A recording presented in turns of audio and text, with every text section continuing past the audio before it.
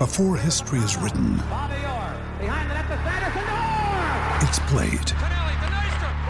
Before it's frozen in time, it's fought one shift at a time. Before it's etched in silver, it's carved in ice. What happens next will last forever. The Stanley Cup Final on ABC and ESPN Plus begins Saturday. Another day is here, and you're ready for it. What to wear? Check. Breakfast, lunch, and dinner? Check. Planning for what's next and how to save for it? That's where Bank of America can help. For your financial to-dos, Bank of America has experts ready to help get you closer to your goals. Get started at one of our local financial centers or 24/7 in our mobile banking app. Find a location near you at bankofamerica.com/talktous. What would you like the power to do? Mobile banking requires downloading the app and is only available for select devices. Message and data rates may apply. Bank of America NA, member FDIC. Great form by you hitting play on this podcast. Now, check out Same Racer, the brand new racing app for same race multi-tips. Same Racer. Download from the App Store and Google Play. Powered by Bluebet. Gamble responsibly. Call 1-800-858-858. G'day, Mike Hussey here, but you can call me Mr. Supercoach. KFC Supercoach BBL is back and there's 25 grand up for grabs. So what are you waiting for? Play today at supercoach.com.au. T's and C's apply. New South Wales authorisation number TP/01005. Alrighty, after months of speculation and negotiation, the venue and country for Team New Zealand's defence of the 37th America's Cup has been decided, and it is Barcelona, as we've told you this morning, that will play host to the event. It's a decision Emirates Team New Zealand obviously haven't taken lightly, extending the process before confirmations just come overnight, and it's a decision that will no doubt attract a lot of criticism, but that's something that Emirates Team New Zealand has never shied away from, making the right decision for themselves and what they see the sport.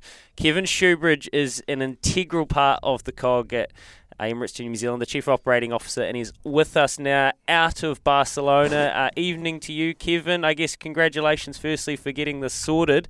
A pretty long and arduous process, or straightforward? It hasn't been straightforward, and it's been a long process that's really carried on at full speed ever since the AC36 match finished a year ago. And, you know, we were fortunate enough in the end to have, you know, quite a few venues that we could select from, all that were really high quality. But in the end, Barcelona was the right choice, and we're super happy to be here. Hey Kevin, Izzy here, mate. Great to have you on the show. So the decision, was there ever a realistic option for New Zealand to keep the cup at home? I know that we've spoken about it earlier, the criticism that will come from this, but was that ever a realistic option for Team New Zealand? Look, you know, we're all Kiwis, and we all sail in New Zealand. We're all from New Zealand, and 100% we would have loved to have sailed there. Yeah. But we identified even before the last cup finished that, you know, it's imperative that we have the right funding and everything in place for the team. The team has always been our priority. And by that, I mean we have to put ourselves in a position that we can defend AC37. So that, first and foremost, comes above everything. Yeah. We went through a period of 3 months directly after the Cup negotiating with the New Zealand Government and Council, and couldn't come to an agreement there, which was fine. You know, they put their best foot forward, and that is completely fine. We don't have an issue with that at all. But, you know, for the sake of the team and for the sake of us trying to win again, we've had to look offshore. And look, in a lot of ways, we've ended up in a spot here in Barcelona where we think it's going to grow the sport, it's going to be better for the America's Cup, and there's a lot of opportunities. I'm sure you can't give us the exact nuts and bolts and digits in particular, Kevin, but look, there's some numbers being thrown around that Barcelona City Council would be close to paying 70 million euros.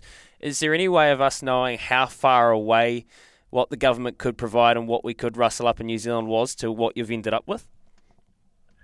Look, we've always been pretty open about what was required to run the team in the event, because although they're separate, they're one. Like when you defend the cup, you've also got to organise the event and organise the funding for that. And it's pretty well recognised that number was 200 million New Zealand dollars. Yeah. And you know the hosts here don't want it discussed about how their money's sort of made up, and because there's quite a few parties involved in that. or who's paying what or what it is. But I think there's been enough chat already that people will know what that number is. What about the home and away? Like, I've played a fair few over my time, and playing away is very difficult. This seems like you're going to be away from your home, comforts, your home crowd. Was that a big factor in making this decision? Like, how are you going to emulate Barcelona to make it feel like Team New Zealand's home? Yeah, well, it's an interesting point that you bring up, because first of all, these are 3-year campaigns, and primarily, well, the biggest portion of the time we are based in New Zealand. We spend about 85% of our total budget in New Zealand. We support a lot of the marine industry. All the salaries are paid in New Zealand, or all the training is done in New Zealand. So we do go away for a period. And what we've found in the past, historically, when we've challenged in Bermuda, or whether it be San Francisco or Valencia, in a lot of ways you're stronger when you go offshore. We take the families with us, so we're a pretty big crowd when we go. There's probably about 250, 300 by the time you get the partners and the children. But it's very easy to be very focused on what you're doing when you're offshore. It's actually, in a lot of ways, it's tougher to be home.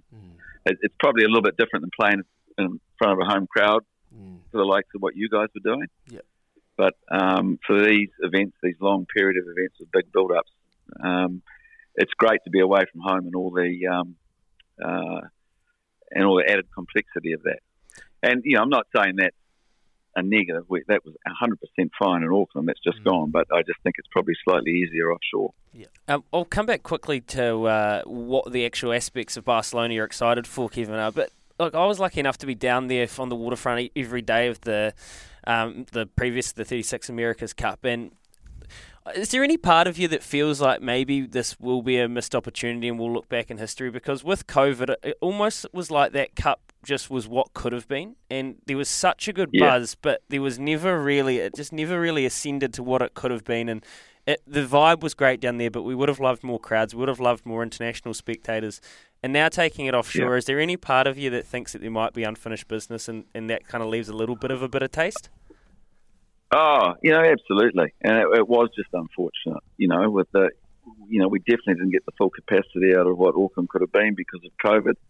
We missed out on all the overseas travellers and tourists. We missed out on the whole super yacht industry, where there was originally 75 of them booked to be in the harbour. That's a real shame. I agree with you at that point.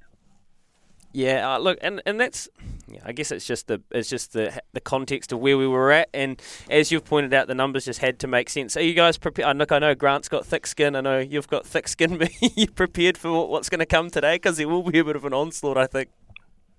Oh yeah, no, absolutely. And I think when you sit down and sort of explain the whys and wherefores and why it has to be this way, I think most people are quite understanding and get it. There are some people that will never get it. They just think, well, okay, it should be in New Zealand and that's that. But there's the commercial realities of this sport. It's an expensive sport to run, and keep going back to the key fact here. All we're in business for really is to try and win the next cup. Yeah, that's the main thing. Got to win the next cup, mate. You're right on the button there. Quickly, you've made the decision now. The decision wouldn't have been an easy decision to make, but now it's been made. You're going to deal with today and probably tomorrow and maybe the next day, but after that, time's a healer. Going forward, what's the next few stages you've got to go through as a team to prepare for 2024? Well, that's the great thing. Now we have some certainty. We know the dates. It's back to business, really, getting straight back into the design and innovation and everything for the next AC75. We've got the really exciting AC40 class, which is going to be launching sometime around September, October, which is going to be our training boats, but also used for the Women's America's Cup and the Youth America's Cup. We've got the hydrogen project, which is about to launch in a few days, so there's plenty going on. Awesome, Kevin. It's an exciting time. And Barcelona, it's not the worst spot in the world to be. I can see Izzy next to me. I've never been, but I'm keen. He's already, as soon as we put the mics down, we're about to say work trip. It's great to chat to you this morning, mate. And yeah, well done for getting it all sorted. Like a lot of people will be with you, a lot of people will be against you. But as he says, the time is a healer, and ultimately we just want to win the cup and retain the cup. So all the best, and we'll talk again. Thank you. Sorry about the noise. My neighbour's sanding his deck. My motto? Don't work on your deck. Play on it. Life's good with a Trex deck. Low maintenance with a 25-year residential warranty. Trex, the world's #1 decking brand.